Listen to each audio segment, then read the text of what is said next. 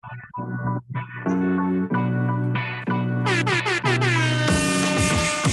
alarm never gets old. I love that. Do it again. Do it again, Jim. Let me hear that alarm again. You want the which one? Yeah, that one. There you go. Oh, my goodness. Welcome, everybody. Welcome. Stock Market Live. You're joining, hanging out with Daniel Snyder, Austin Hankwitz. We have special guest Bertrand Seguin joining us today from App Economy Portfolio. We've got a lot to talk about, right? Earnings season is coming to a close. What is going on with crypto? Holy cow. If you're watching any of that news, it's pretty interesting if you ask me. Obviously, let's go ahead and give some shout outs. Man, I love all the people that show up right on time. Look at this. This list is growing week over week. I love it. Obviously, everyone, thanks for joining us, hanging out with us for this hour. Obviously, it has to be said, join the conversation in the chat, right? Like, let us know what you're thinking, point things out about metrics or whatever else that you might be watching yourself when it comes to these companies that we talk about. And if you have any questions for our guest, leave them in the chat and we'll have him answer as we're discussing all of this right now during the hour. But I have something I want to ask you real quick, Austin, at the top of the show. So I just saw this come across my feed the other day. Credit card debt in the United States has hit an all-time high of $930 billion per the Federal Reserve. Are we kind of getting pushed into the corner of the wall? Like, this can't be a good sign, right? No way. It's not a good sign at all. And actually, I don't know if you saw this in my my post I had shared on my Seeking Alpha Cash Flow Freaks. We do this week in review every Sunday. And we had quoted, I think it was like the Retail Foundation. It's these experts that are telling you where people are spending their money, right? And they were guiding to what the holiday shopping was going to look like. And weirdly enough, if you compare what Amazon's tone is, PayPal's tone, MasterCard's tone on spending habits and projections against this sort of foundation's projections, they're very different, right? Amazon's over here saying that we're only expecting an extra 17 billion during the holiday season for Q4. PayPal saying, it's maybe mid single digits at best, where this retail foundation is saying high single digits, low double digits for e-commerce, but they're saying a lot of that spending is going to be supplemented and catalyzed by tapping into your savings account and swiping that credit card, right? So it's just really alarming. It's just really alarming to me to think that, our savings rate is at a multi-decade low, but our credit card debt is at a multi-decade high. It's something's got to give here. And I'm worried to see what that outcome might be. Yeah, I had the exact same thought. Well, not the exact same thoughts, but pretty similar thoughts of like thinking about, well, okay, sure, we're hitting all-time highs. People are putting a lot more on credit. We know savings coming down. We know interest rates are going up, which is where I'm kind of like thinking forward of like, are people going to get a horrible wake-up call when they start to see those interest payments continue to climb and continue to eat away and eventually be like, don't know what to do, can't pay you anymore. You gave me the credit line, it's on you now. Something that I'm keeping in mind, but also the inflation aspect of it is like things do cost more.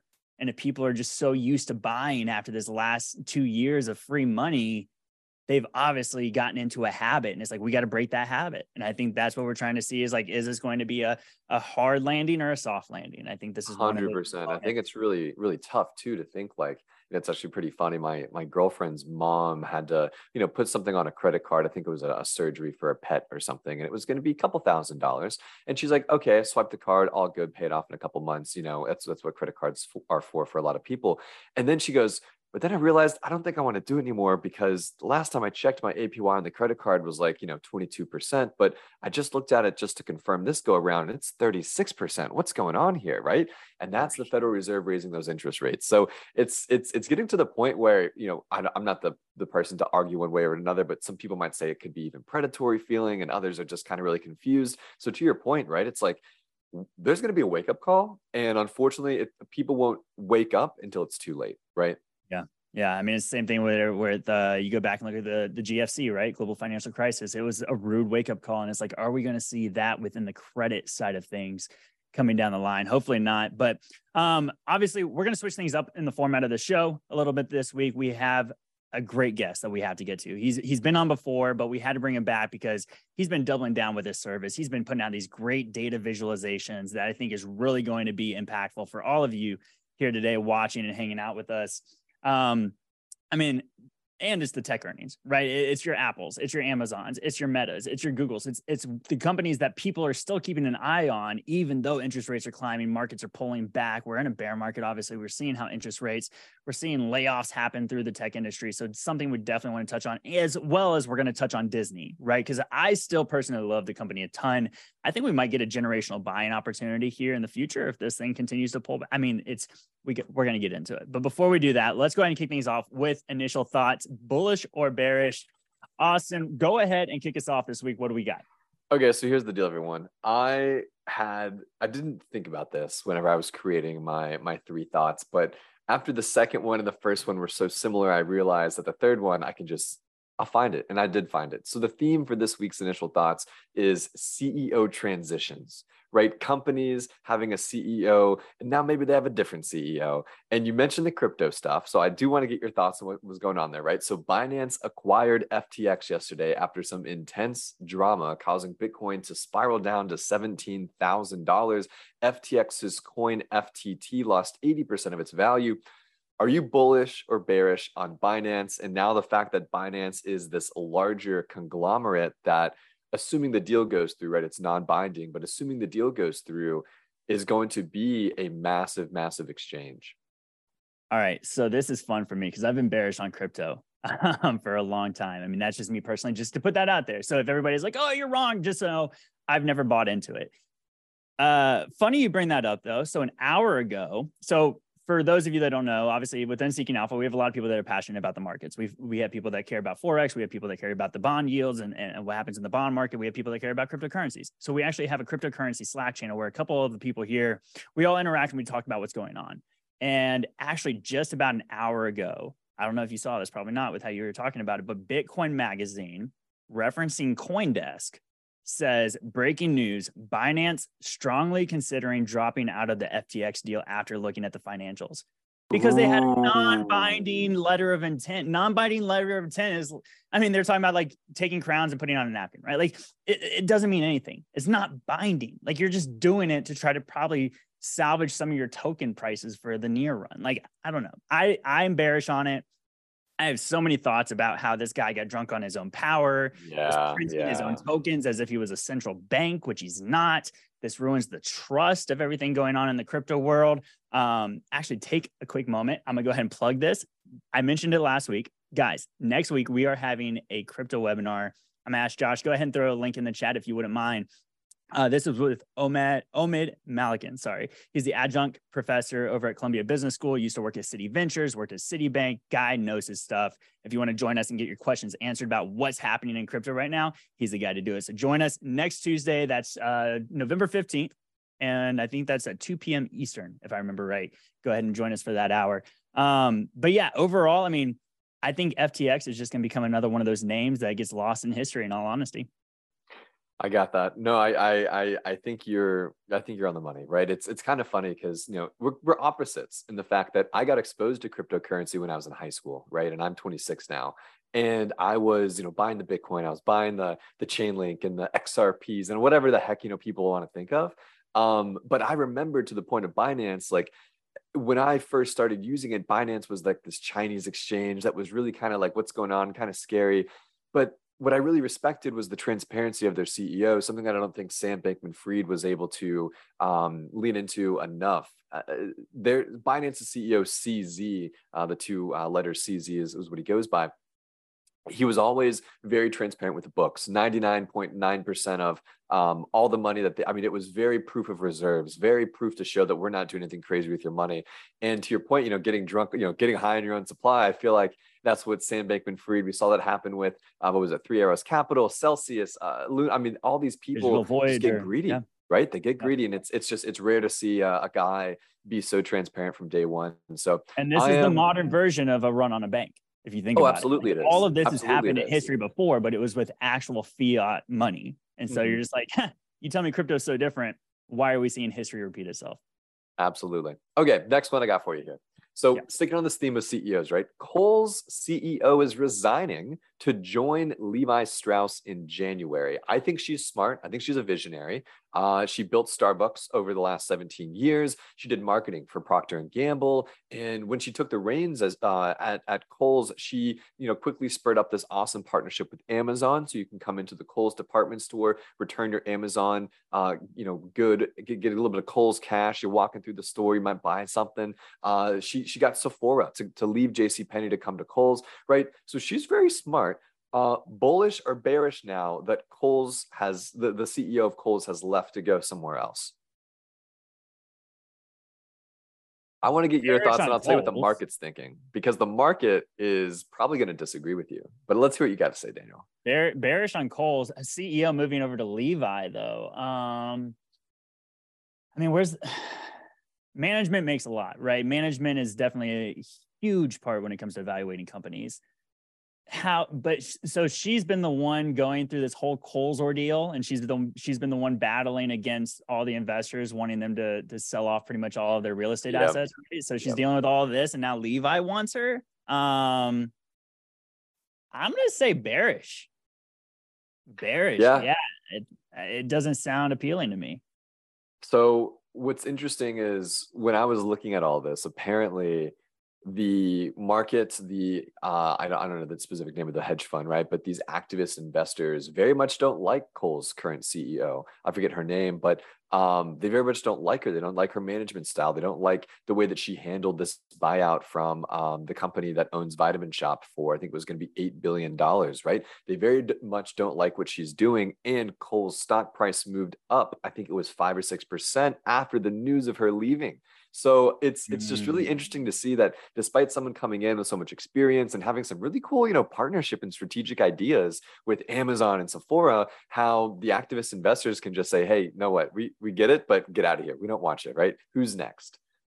Yeah, that's a great point. All right. So last one I have for you, another CEO hopping ship, moving around, Adidas, right? Adidas just hired Bjorn Golden as their new CEO. He used to be the CEO of Puma to take the reins after they lost a lot of market share in China, plus help them navigate this like Yeezy brand kind of thing going on that they've got to figure out. The market loved the idea, right? As Golden turned around Puma, deep understanding of the market with fashion and shoes, has a great network. Are we now bullish or bearish on Adidas after this new CEO change? Well, I was from the other week. I'm already bullish still on Adidas. Adidas. Right? Let's say it right. Adidas. I'm already bullish on Adidas. I think this is a great move for them. I think for them to get that management to come over to Adidas. I mean, I think you're going to see, what did Puma do right? Puma has crushed it within the football world, right? Like they have that whole sports complex. There's still a lot of fans, a lot of revenue. Everything's brought out of that. Adidas has kind of gone up and down in waves over the years. I think this move right here will continue to help Adidas in the future and continue the bullish momentum behind them. I love it, man. I agree with you entirely. And I still can't get past the fact that you call it Adidas. I've seen it a couple times. The name of the company, man. Yeah, of course it is. It's Adidas. Right, and we always say Adidas, but yeah. All right, so let's dive into it. Also, before I give you the 3 for this week, I want to ask everybody that's here hanging out with us, do any of you, going back to the crypto thing, because actually I was going to ask you about this as well, and I'll just kind of switch it up a little bit, but do any of you here with us today own any crypto? Have you ever owned crypto? Do you still own it? Will you buy it here? Do you have tokens? What do you think about it? Let us know in the chat. We want to get some opinions from you guys while you're here as well. And beyond that too, I think something we talked about, Daniel, with the whole crypto theme of that was a couple of weeks ago. I think there was a survey that like 40 or 50% of people wanted this in their 401ks and in their retirement. If you're one of those people too in the chat, I would love to hear if you agree with that. Do you want crypto to be a part of your retirement plan? Yeah, let us know. So, all right, first up on deck, obviously breaking headline news this morning. Meta, you know where I'm going with this, laying off 13% of its workforce.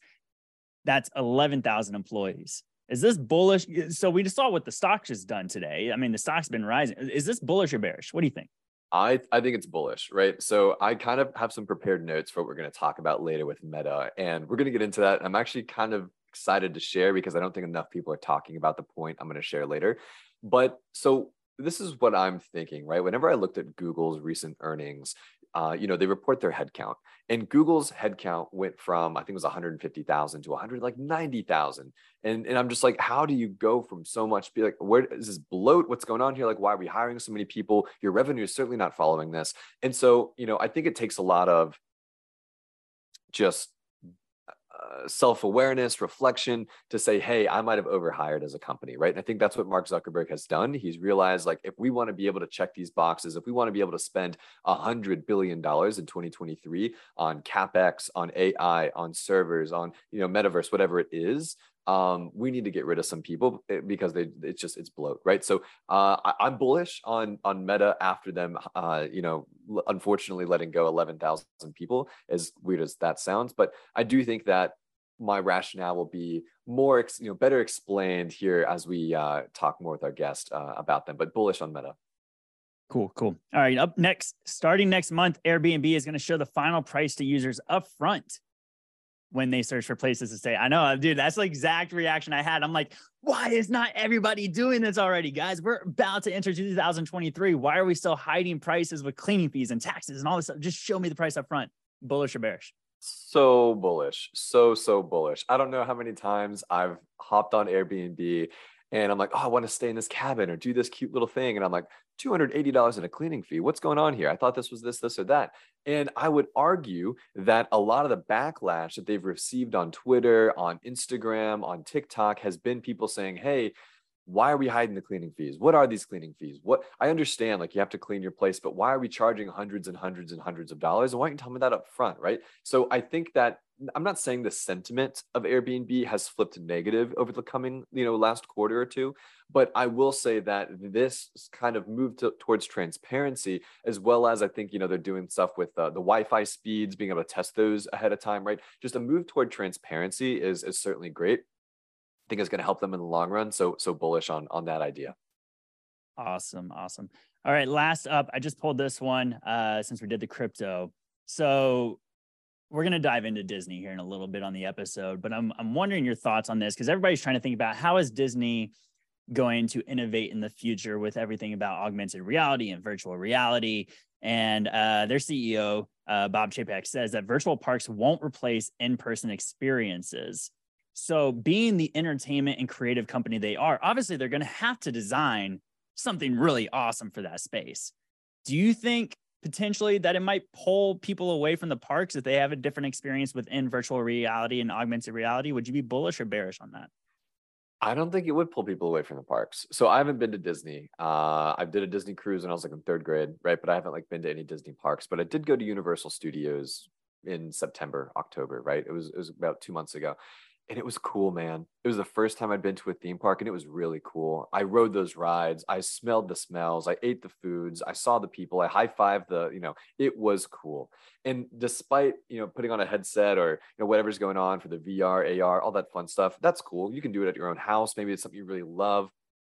If you're a big, true fan of Disney, that's something you want to double down on and spend the money. And I'd even argue that, some of the, the movies they make is kind of like virtual reality, vibes. But long story short is, I don't think that if you're wearing a headset and offering VR, AR type solutions to your customers, that's at all going to pull away from the let's go to the park itself feeling. I think that's a deep rooted feeling a lot of people get when they go to these parks. Disney's done a really good job of branding themselves, and with the smells specifically, right? When we smell something, it reminds us of something cool, and they've done a really good job of that. So bullish on Disney's ability to do both at the same time.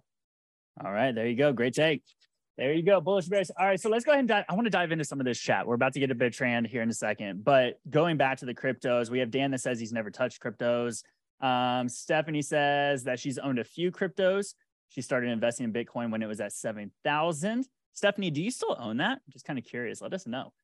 Colt says, yes, back when it was about 9K, but I only use funds that I can lose 100% of. My man, Colt. I would approach it if I like smart crypto, man. but I don't. Obviously, my point on that. Bridget says doesn't own any crypto. Craig says no retirement involvement. Doubled investment years ago. Too volatile for me. Definitely. I mean, yeah, it's like the volatility of crypto is like hundreds and hundreds of percent compared to some of the stocks on the market. I mean, it's crazy. Lindy says, yes, all cash position now on local exchange, considering withdrawing to bank account until storm settles down. Lindy, when do you think the storm will settle down is the question, right? Let's see who else we're here. We got Muhammad says less than 5% of my portfolio is crypto, mainly Ethereum, purchased around $200. Don't plan on having any more exposure than this unless it grows organically. I think that's what I'm always telling people, man. If I get these questions on Austin crypto, yes, no, what do? I say, listen, man, 5 to 15% of your total investment portfolio, I think, is a really fair kind of like carve out depending on your risk, right? If you're really young, you're risky, maybe 10, 15, I get it. But if you're kind of risk averse, 5% total, and I'm talking the equity in your house. I'm talking about, everything that's kind of your net worth, right? 5%, 15% in that range, I think is perfect. So shout out to Mohammed here for playing it safe. Little play money on the side. Theodora says, I own Ethereum and 1inch. Never heard of that one before because all prices just dropped about 16%. Colt, I, as a millennial, have switched to hotel travel and rarely do Airbnbs now. It used to be exclusively Airbnb when traveling. That's interesting to me because that was a big thing. Is like, was Airbnb going to be the hotel killer? Do you remember that conversation a few years back? Like, I was living in Los Angeles at the time. And Los Angeles as a city was like, hey, we need to take care of this because Airbnbs were popping up all over the place. And so if you didn't get permitted by the city, you couldn't operate an Airbnb, and then you could only operate it so many days. Do you remember when all this was happening? Yeah, I definitely do. And they were protecting the hotels. Christian says, agree that Disney theme parks and VR metaverse type Disney experiences are complementary. Yeah, I think you're right. Like, I think theme parks still have that certain element, whether you're going for the characters or you're going for the specific types of food, right? You can't taste food in the metaverse. They have the Dole Whip at Magic Kingdom down in Orlando, and I think Disneyland has it as well out in California. I mean, there is a lot of experiences. You can't really feel that true roller coaster, G-force and adrenaline rush. I don't think that you could get in metaverse VR. I think it's just going to be different types of experiences. It's going to be pretty interesting. Actually, I don't know if you saw this. Disney on their platform already kind of did a short film recently. I forget what it was called. I'll have to find it so I can tell you guys. But it's like during the short film on the movie that you're watching on Disney Plus, you take your phone and you hold it up to the screen and like a waterfall comes out. Like it's like an AR kind of scenario. So they're working on stuff like that, which I think is going to be more immersive as you're watching movies. But I agree about the theme park stuff. So, all right, well, we've taken way too long. Let's go ahead and bring Bertrand Seguin into the conversation. This guy, guys, he's the real deal. Like he quit his job just to do this. I mean, his data, the way he breaks everything down, the way he's diving not only into tech, but he's doing other things outside of tech. But obviously, ex-Silicon Valley. Bertrand, thanks for being back with us. Obviously, the people love you. I mean, you can hear them right there. They love you. Thanks for coming back on the show. Thanks, Daniel, Austin, as well. Good to see you guys. We're really happy to be here. Yeah, thanks for taking the time. So obviously, just want to remind everybody, as we're having a conversation right here, if you have any questions that pop up in your head, if you have any questions for Bertrand, we can obviously ask them right here. So make sure you do that. And we're going to dive right in, right? So Josh, let's go ahead and throw up the first slide we have here today with us. And you have this whole thing, how they make money, right? And you do these beautiful kind of graphs, and it breaks down like where the revenue comes from, what's the operating expenses, what's the profit, or do they have profit? And I think first I want to dive into Disney before we get into all the tech names. So Josh, go ahead and go to the next slide. We're just going to take a quick look at the Disney updated rating summary. These are from today, even after the earnings call yesterday. So keep that in mind. The quant has a strong buy. Wall Street analysts and Seeking Alpha authors both still have buys on the stock at this time. And let's go ahead and look at the factor grades real quick. Josh, next slide. So the valuation is a D. Growth is still an A. Profitability is still an A. Momentum is still a B plus. Revisions are still a B minus. But this next slide is what I want to make sure everybody really takes a moment to look at. Go ahead and switch over to this next slide. And maybe Bertrand, why don't you just kind of like break down where the idea of creating these graphs and what should people kind of focus on while they're looking at this? Give us a rundown. Yeah, I think it was a year ago or something, I came across a Disney chart, actually. I think it was from Charter that was using the Sankey diagrams that you see here. They were breaking down the revenue side. And I realized at the time, maybe there is something more we can do here where we not only break the revenue inflows, but also the outflows, right? Where does the money go? How much is left at the end of the quarter, right? So as a finance guy, there are things I look for, you know, like the revenue growth year over year, or the margin uptick or downtick. All those things I figured I could implement them in one single view. You know, it takes a long time to review earnings. We all look at them. So this is a way really to get straight to the point and to digest in seconds what would normally take several hours to really get into the details. So Disney is a great example for that because they have so many different segments, right? So many business units that it really helps digest the entire operations. The way to look at Disney is so interesting because this is something I wrote about previously on Seeking Alpha. There is this concept from Schumpeter, which is the late economist from Austria, who talked about creative destruction, right? And creative destruction is when you have an innovation that takes over the previous one and renders it obsolete, right? And so in the case of Disney, this is exactly what's going on, the concept of creative destruction, because there is the headline about direct to consumer, which is all the apps we know and love that we can subscribe to directly, Disney Plus, Hulu, or ESPN Plus. Those are the new growth engine potentially for Disney. But of course, what they do in the process is that they are not just a catalyst, they are also eating away at other segments, namely linear networks, so cable TV, of course, going down to the left for the foreseeable future. This is going to be down to zero eventually, right? If we really project ourselves far in the future, but also content sales and licensing. So those are the theatrical releases that make money. You know, people go less to the theater because they have access to all this great content at home. So really, direct to consumer there is this cannibalistic shift, right, where you can see the line direct to consumer eating away at linear networks and eating away at content sales and licensing. And so that's the top part you see here. That's called media and entertainment. Think of it like all digital businesses, right? So overall, media and entertainment is actually going down year over year, despite direct to consumers growth, because other segments are suffering in the process. And so if you invest in Disney thinking, oh, Disney Plus is going to crush everybody, remember that there are legacy businesses that are suffering in the process within the same company, right? So this is important to keep in mind. At the bottom, I show in a different shade of blue the other businesses, which are more the physical realm. So the parks you guys were just talked about, but also consumer products. So those are the toys, figurines, collectibles, you name it.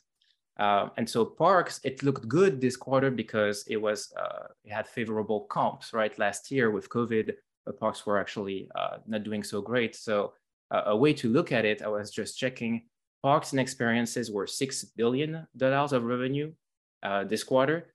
If you compare to 2019, so pre-COVID, it's actually down 9%. So they are not back yet to where they were pre-COVID. So there's nothing to really celebrate here. Historically, Disney is a kind of a no-growth company, right? This has been a low single-digit growth, but the margins were pretty great, around 20+% operating margin.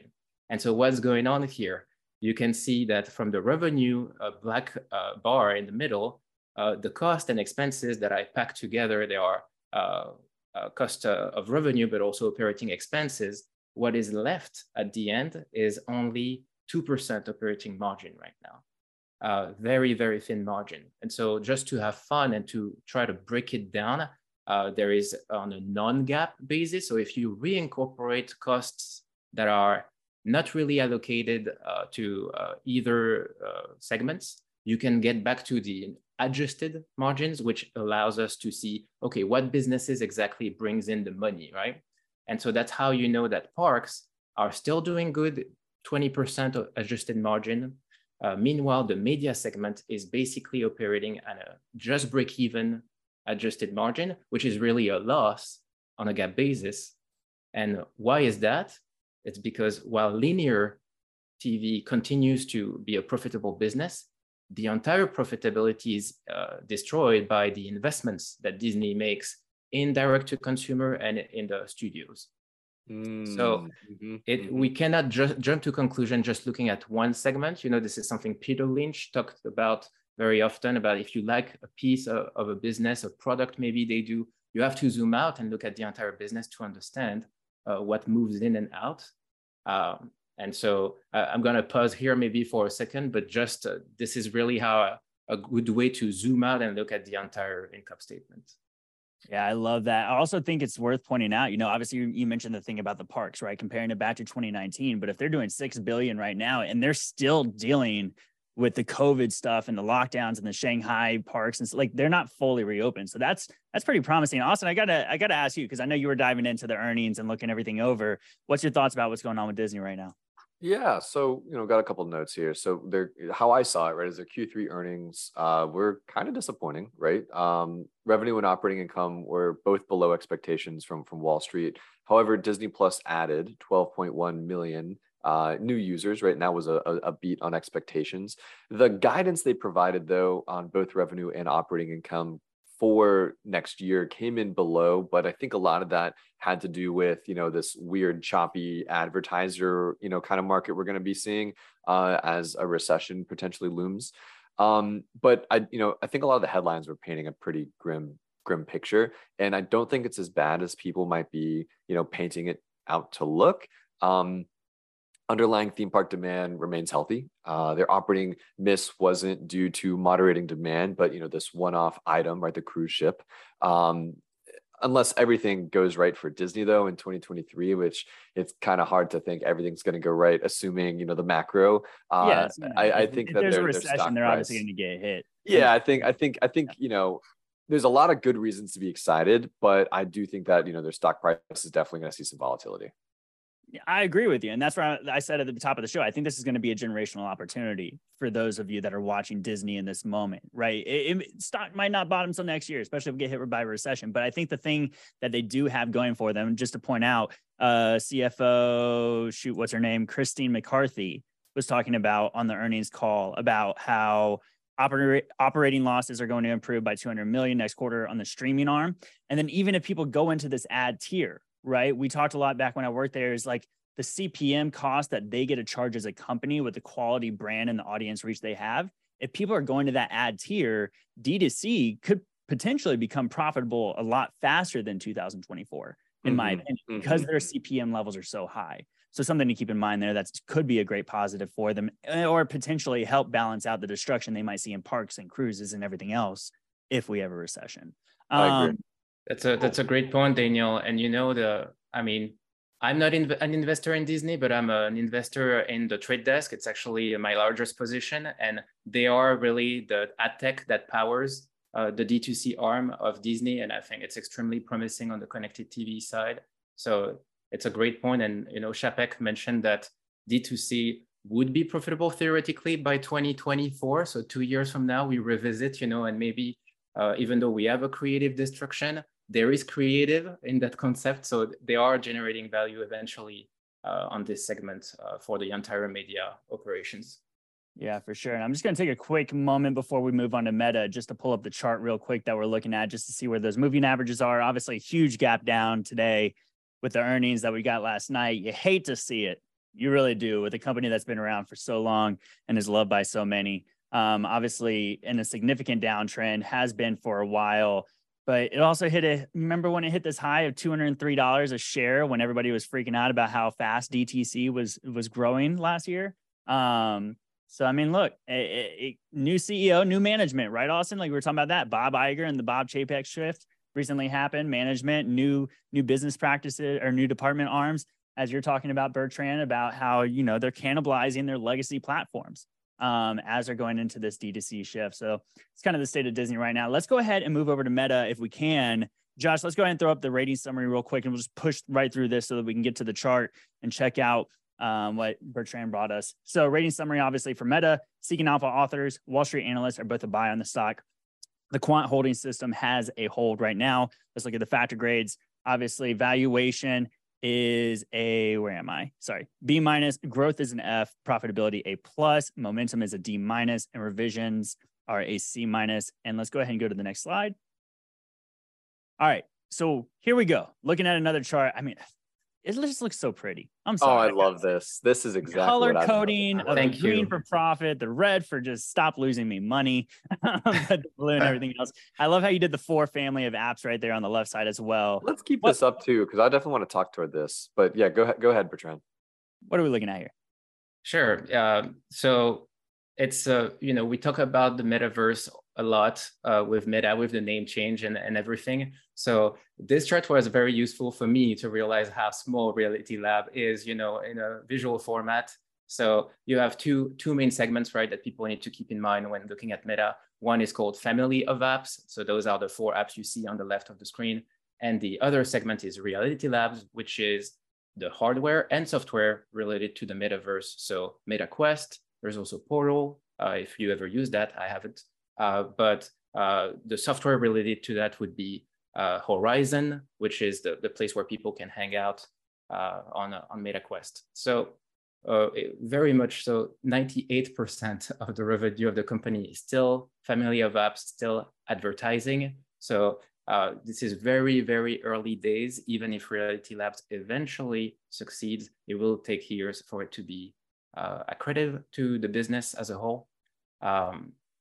Facebook historically is an extremely profitable business. So even though you have huge margin compressions right now with FX headwinds, right? And the fact that growth has stalled quite a bit on the advertising side this year, the margin remains healthy. They remain healthy, right? 20%, way down from a year ago, but still healthy. And so the key aspect to look at on the top right of the chart is to see where does the profit come from. So 9.3 billion coming from family of apps, FOA, and a loss of 3.7 billion coming from Reality Labs. So right now there is this anxiety among shareholders that basically Zuckerberg may be burning the cash due to shareholders eventually by investing so aggressively in Reality Labs. And so, of course, there are 2 takes here. The bull case is, well, he should be seeking his second act, right? Because those apps are not going to remain popular forever, and they need to invest in the future. So that makes perfect sense. But at the same time, this is such a cash generating business that you don't want to put it to waste, right? And to destroy shareholder value with all these investments if there is a sense that this Reality Labs thing is not going anywhere, right? So that's where people are going to disagree. But overall, the thing I will point out is there are a lot of moving pieces. That's the key, is that it's not just a single app that moves the needle here. The ones that I have really my eyes on are WhatsApp and Messenger, mostly because of two ways those apps can really monetize more.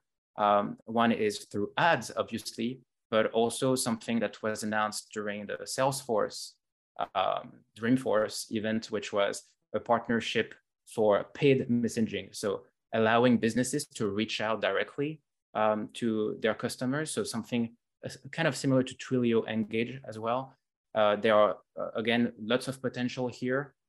The run rate on Messenger and WhatsApp is already at 9 billion annually for these initiatives. So this is going to be really meaningful over time. So Facebook, tricky in terms of maintaining the same relevancy, but the other apps can take over. And, users are still here. They are not shifting to the metaverse just yet. There is barely anybody, less than 500,000 people on Horizon, but users, 3.7 billion across all apps. That's pretty much the entire planet. They are still here, still growing very slowly, but still there. And so the question is, will they remain around, and will they shift to other segments eventually, right? So Daniel, Bertrand, and even the chat, I've got a hunch, and I really want to share it with you all. And I came to this like epiphany yesterday when I was looking into this, and I want to know if I'm crazy or if like we are seeing some crazy opportunity presented to us. So I'm going to run through it, and I really want y'all's feedback. The stock price of Meta is down 75% from the recent all-time high in late 2021, currently trading at levels we haven't really seen since 2015. And in 2015, the company was doing 18 billion in revenue, 3.7 billion in profits, and EPS was $1.30.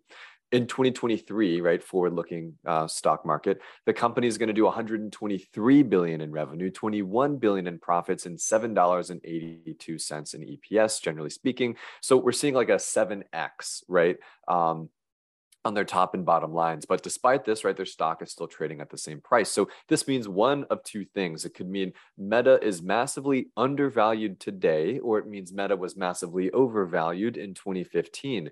And the two things I want to really call out is, you know, Meta is currently a $240 billion market cap company, but they're also sitting on 40 billion in cash and cash equivalents. So, you know, if we kind of strip that cash out, we think of the business of Meta is really worth $200 billion, or about 9.5 times forward earnings on that 21 billion in 2023 profits, right? But this 21 billion in 2023 profits includes a 13.5 billion headwind of operating losses that goes straight to Reality Labs, right? Which means that their family of apps is paying for that Reality Labs business, as you've very well, you know, illustrated here for us in that top right corner, to operate at a loss. And so we can kind of back into the idea that the family of apps, you take that 21 billion, you add the 13.5, is gonna do some 35 billion in operating profit, right, in 2023, which means you're only paying today 6 times family of apps earnings at this 200 billion market cap, assuming all that cash, right? So Facebook introduced Reality Labs to shareholders in August of 2020, and I promise I'm coming to a point. This is just the buildup, right? Facebook introduced Reality Labs to shareholders in August of 2020, which theoretically means that the company's earnings in 2019 were 100% family of apps earnings, right? So at their bottom in 2018, this Fed-induced rate hike sell-off, they were trading at 16 times earnings. Average IPO EPS, average, since IPO in 2013 rather, they trade at 35 times earnings. So like, I just want to be clear, like Meta's stock price today is assuming just 6 times forward family of apps earnings, something that the market has historically priced at 35 times, but has never been below 16 times in history. Is this the new norm? Am I missing something? Is Reality Labs just like, it's just a dumpster that we're just burning our cash into? Like I just, if someone came up to me and said, Austin, do you want to invest in, Instagram at 6 times profit? I'm like, yeah, sure. Why not? Right. 6 times. Like, that sounds like a no brainer. Like, what am I missing here, Bertrand? I feel like this is like just such I don't know. I think your thoughts are the ones of so many investors right now on Wall Street, and it's a polarizing stock, right? So you have like definitely about half of investors who would 100% agree with you right away here. The key, the part that's really hard for me, I haven't bought any I own Meta in my portfolio, but I haven't bought it for the past 6 years.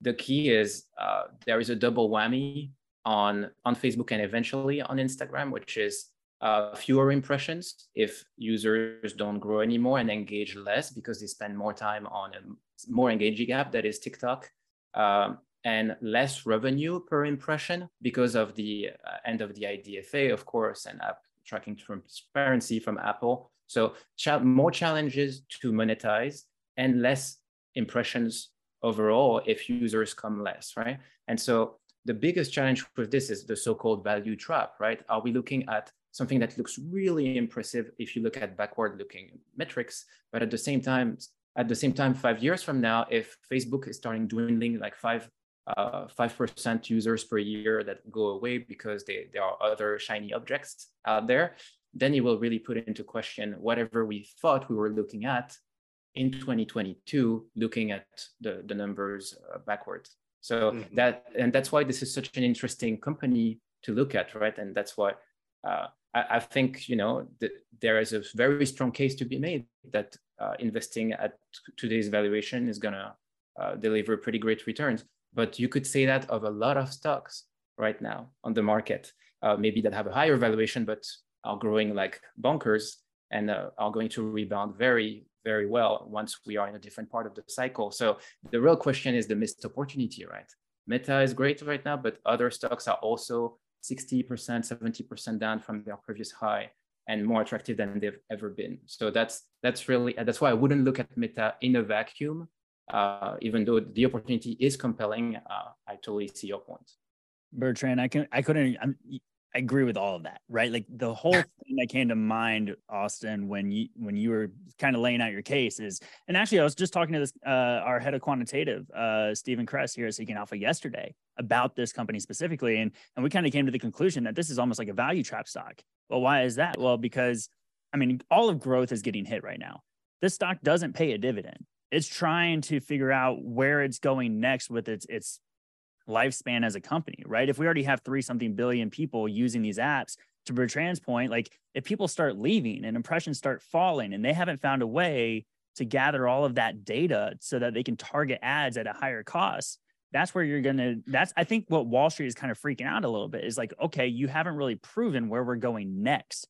And therefore, why am I going to give you any valuation if I can not even know that, who's to say that the 4 family of apps don't get crushed by 60% in the next 4 years? There's always new apps being created. And we talked about YouTube Shorts too, right? If people are leaving for YouTube Shorts instead of watching Reels, I think that's all the things that we got to consider when it comes to this company.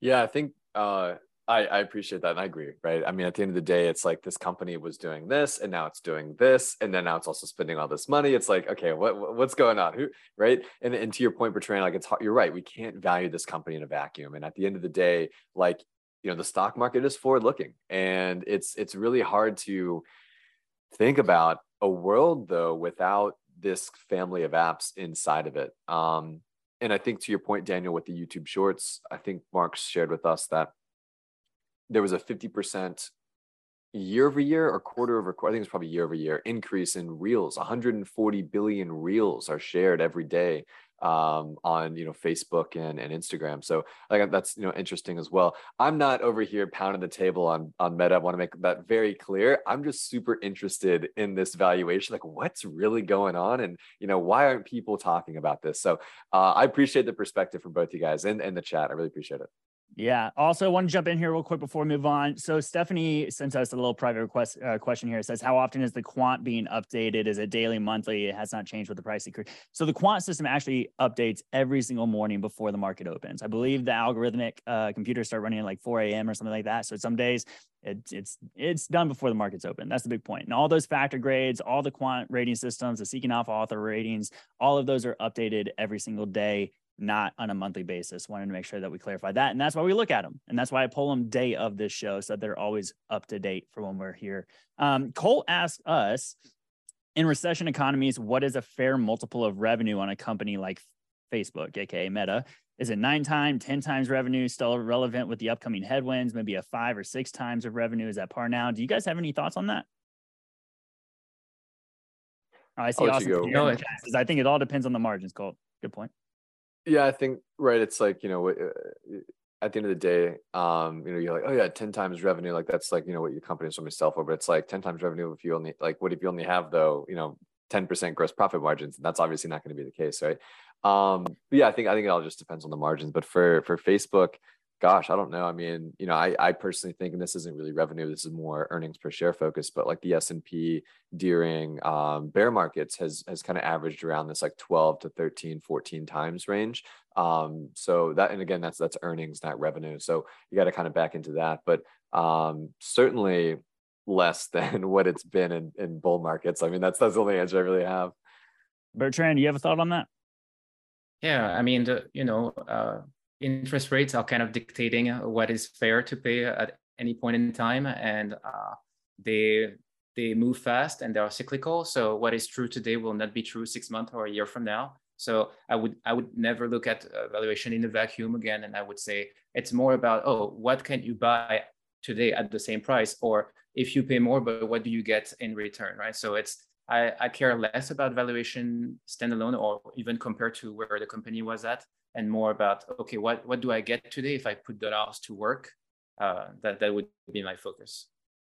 Yeah, great point. I'm gonna go ahead and hijack the screen real quick. I want to point this out as well. If you do have access to Seeking Alpha Premium, you can go to the factor grades, and underneath the Meta Growth tab, you can actually see, I just want to point this out, you're asking about revenue.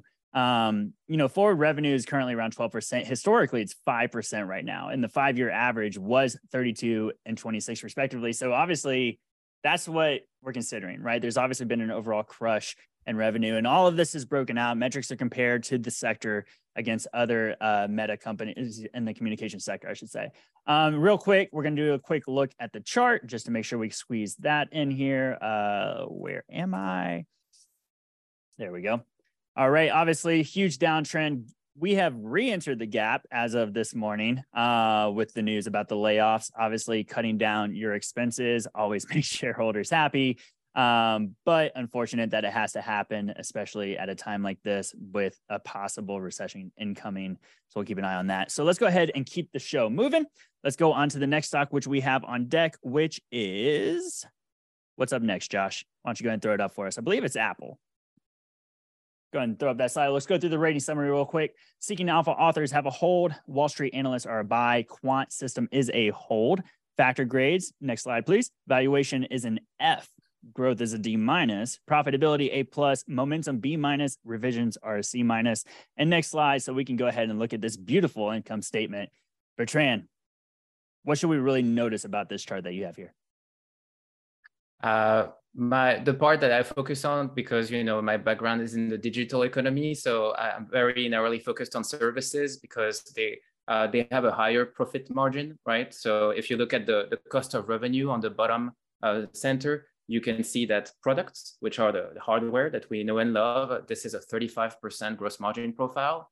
Meanwhile, services, they do twice as well, right? 70% gross margin profile. So with half of the revenue, you can get as much gross profit, right? Simple. And so even though services are only about 20% of Apple's revenue in the full year, FY22, it was 33% of gross profit, so already a third of it. So again, the story around Apple services being the bull case is not new, but it's really materializing right now. And people might miss it on a quarter-to-quarter basis. Oh, it missed expectations or what have you. But really, the trend is here and here to stay. So for me, the way I think about it is hardware is the gateway, right, to ecosystem of services, of course. And so what will be key is to keep fueling that ecosystem. So one thing that Tim Cook mentioned that I think was very noteworthy was he referred to switchers. So switchers is someone who would switch, for example, from a Pixel, Google Pixel to an Apple iPhone. And when you think about Apple's market share, it's about 15-20% of the smartphone market, depending on the quarter. And so the real untapped market is not people upgrading, it's people switching. That's really where the magic can happen for services. And so what they mentioned was a double-digit growth in switchers, and I think that's very bullish for the company. They mentioned that people really desire their product. iPhone 14 Pros, they are supply constrained. Supply constrained meaning people cannot buy them even though they want to. So similar to companies like Tesla, right? And we have 900 million paid subscription across the Apple universe. So that was almost a double in 3 years. So very bullish as well to see that people are embracing those services. Another aspect that caught my attention was the overall health of the Apple business compared to their direct competitors. If you look at the current macro, it's actually pretty bad for smartphone makers. Everybody was down year over year in the calendar Q3, so that's the fiscal Q4 for Apple. Meanwhile, Apple actually increased its shipments by 6%. So not a huge growth, but the only positive one that I could find in the top 10 manufacturers. So very bullish as well to see just that the quality pays off and that people are switching to Apple. The last point I would make on this chart is that underneath the services, there is an item that Apple doesn't break down, which is advertising. And so in a way, there is that juicy payment from Google to be the by default search engine on Apple devices. This is probably close to 5 billion, 3 to 5 billion per quarter at this point. So this is a big chunk, but there are other advertising revenues that Apple may be able to make down the line that includes placement on its app store. For example, they have added a few things on the Today page or things like things you might like, right? And next year, they are supposed, this is a rumor, but they are supposed to launch more ads in Apple Maps. So we all know how Google Maps is a huge business. And if Apple can take a page of Google's book, and even just the way Amazon has been able, we're going to talk about this maybe in a minute, but the way these companies have been able to play the advertising game, if Apple can embrace it, the services revenue, I think, can be really uncapped. So that's really the way I think about it. People think hardware first, but underneath it, there is really like a long thesis developing. I'm right there with you, man, right? They had a wonderful quarterly print, record performance driven by iPhone and Mac. And despite this tougher macro environment and these FX headwinds, the company maintained their profit margins and revenue growth in these emerging markets. And to your point, these leading indicators, right? Active installed base, paid subscribers, new users, those switchers, right? They're all looking healthy. I think it's going to result in market share gain in the coming quarters and coming years. But I think it's important to note, though, that Apple's not immune from challenging macro environments. They have a superior product. And you know, the value of that product and the user experience and pricing power, though, despite a challenging environment, will allow them, you know, to have strong pricing power, stable margins, and share gain likely in the medium term. So we're definitely on the same page. I would love to ask the opinion of both of you, as well as everybody listening. That's, you know, jump into the chat. Let me know what you think. But I continue to think, we talk about the devices, right? You get the devices. Once it's in your hand, you're locked in, right? But I think there might be a silent killer for them. And by killer, I mean it in a good way, right? Like, I think a huge opportunity for them, which they've talked about in the past that hasn't been adopted as much as they'd like, is Apple Pay. Do you guys think that that specific service could eventually translate over into a huge revenue driver for this company? It already does. It is part of services. So, you know, in my graph, you have a little logo at the bottom left. That's the Apple Wallet logo.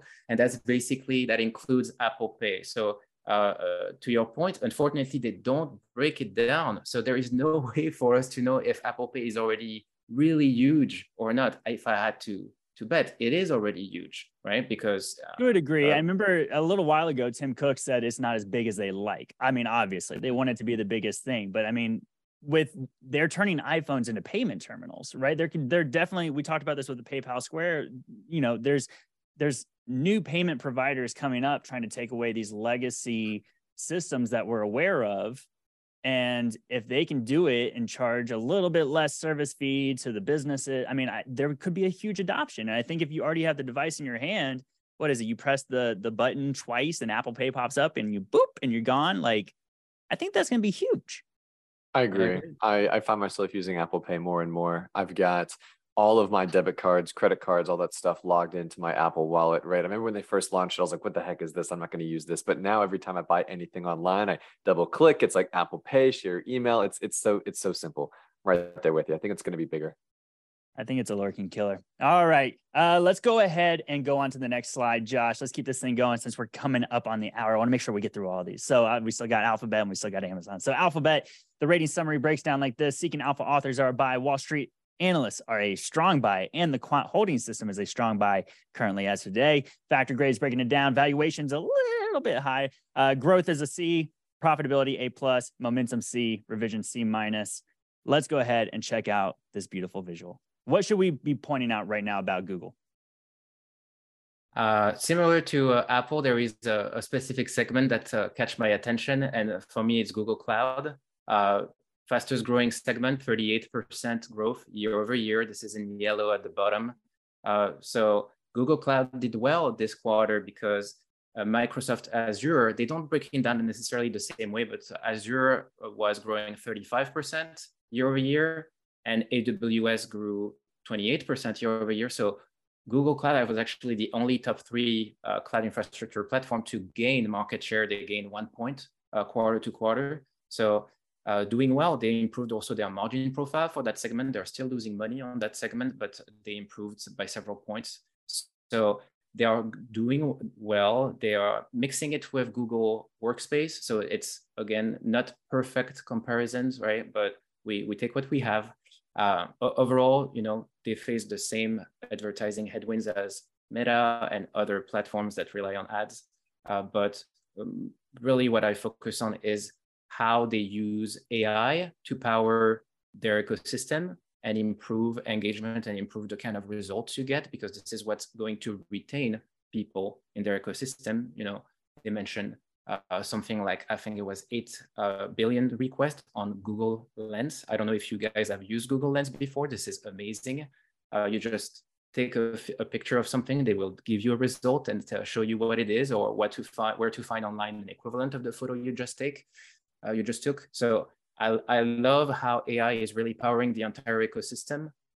Namely, well, you're all familiar, I think, with the DALL-E 2 generative AI. So Imagen is the name of it for Google. It's very impressive. It generates tremendous results. You can only imagine how, if they can start creating images out of just things you like, maybe a color, maybe a sports team, you name it, and they can serve an ad to you that is actually completely tailored to you and your taste, the monetization potential is really high.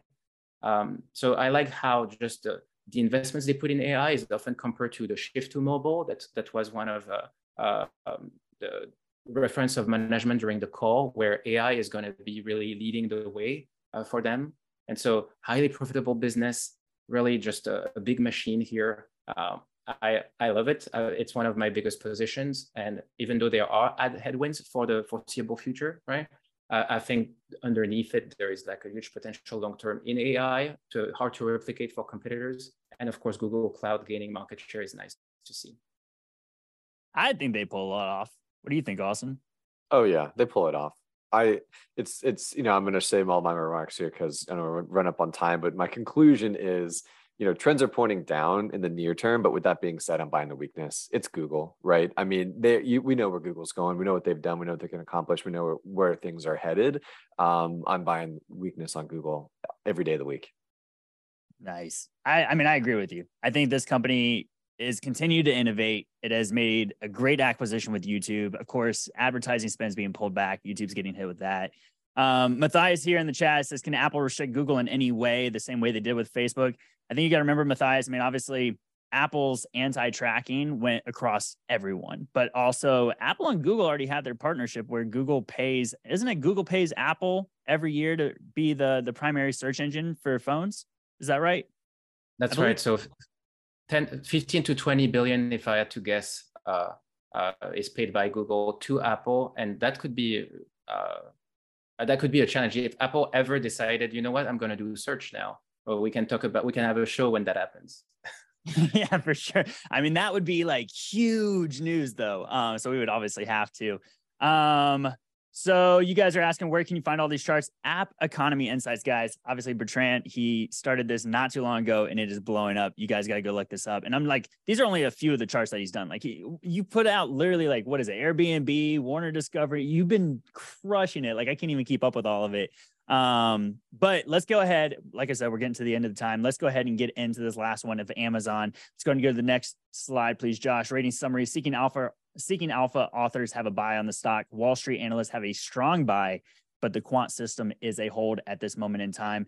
Factor grades breakdown as evaluation D-, growth B-, profitability A+, momentum D+, and the revisions are a C+ at this time. Let's go ahead and look at the last beautiful economy app chart of the day. So obviously Amazon's diversified like crazy, like all these other companies we've been talking about, all the different arms. What should we be pointing out here, Bertrand? All right. I know we are short on time and we could do an entire show about Amazon. This is very hard for me, but I will point out to 3 things that are driving Amazon's future. And for me, that's AWS, of course. It could justify the entire valuation of the company, arguably. Fastest growing segment, slower than it used to be. And people have been spooked a little bit by the slower growth. I think in particular, next quarter is expected to be only 20% growth for AWS based on the run rate in September. So that spooked a lot of investors. Now you have to consider that the way Amazon works is they want to focus on the customer. This is the absolute must for them. And so what are they doing right now? They are helping their business customers in the cloud segment to spend less. They are actively helping, this is important, they are helping their customers spending less on their platform so that they can retain them long-term. everybody is trying to save money right now. And so they want to help their customers do that because they know that it will pay off down the line. So very lovely to see. I think they are making the right call here. And we have to look beyond the cycle that we're facing right now. In 2-3 years, AWS is going to maintain a healthy growth rate. They have not lost market share, right? Google gained, but Apple did not lose market share this quarter in the cloud infrastructure market. So very lovely to see. The second one is advertising, of course. Second fastest growing, 25%, very high margin. This could really turn everything around Amazon.com into a powerhouse in terms of margins. They continue really implementing new things. And so I think it will continue. And of course, subscriptions in general, I think it was there was a study recently, it's on my Twitter page that referred to the least likely subscription services to be that people would cut back on due to inflation is Amazon Prime. That's the least likely to be cut because why would you do that, right? It saves you money. It's very important, and it gives you all these other services that are optional, but people are not going to cut back on Amazon Prime. This is really part of our lives. Still large untapped market in Europe. So I think the potential is here. And so what you have to do, though, is to kind of like ignore or accept that margins are going to be razor thin for foreseeable future. Free cash flow is going to look ugly because they are doing all these capex, right? Investing in growth. So I wrote an article that's free about Amazon on my website, where I cover in detail why the free cash flow in question is not a concern, because they could stop investing. The only reason why they have those razor thin margins and struggle with the cash flow is because they choose to invest aggressively in their future, and it may not work out. But if you look at the past 20 years, it's been doing pretty well for them when they followed that strategy, right? Yeah, no kidding. I mean, it's always day one at Amazon, right? Isn't that what they say? Austin, what are your thoughts on Amazon right now? I mean, there's so much we could pack in. Like you mentioned, this could be an entire episode, but just off the top of your head, what are you thinking? Yeah, I mean, I agree with everything Bertrand's saying, right? AWS saw growth of 27%. It was less than the 30% that people expected, but this likely isn't much the theme, right? We're not going to see like, oh, it's all slowing down, right? That's not the case here. They're certainly going to survive just fine. And it makes a lot of sense to your point, Bertrand, about people saving money, right? This is a down cycle. People aren't going to be dumping millions and millions and millions of dollars into this cloud infrastructure. So let's just retain these customers as we can. And then finally, right, the good news here is Amazon has slowed their shipping cost per unit. CapEx spend seems to stay flattish. They're poised for wonderful margin expansion when macro environment improves. It's a playbook. They're following the playbook. We're in a bear market. We're in these macro uncertainty. They know they've done this 2-3 times before. They know exactly what they're doing. I'm here for it. It's a good take. Great point. All right, guys, let's go ahead and say thank you to Bertrand for spending so much time breaking us down through Disney, Facebook, Meta. Sorry, I still call it Facebook. Apple, Amazon, Google. We appreciate you so much. I mean, the guy, go check him out on App Economy Insights if you haven't already. Obviously, there is so many other companies. These charts just help you visualize it. If you're anything like me, I just love looking at the visuals. Obviously, you get it broken down by departments, the revenue growth. You put it right there in the parentheses so we know when they're losing money and making money. Can't thank you enough. So thank you for hanging out. And everybody in the chat is popping off right here. Thank you. I hope you see that as well, because this is just so valuable. This is so valuable. So thank you, Bertrand. We hope you have a great rest of the week. Anything else you want to say before we hop out of here?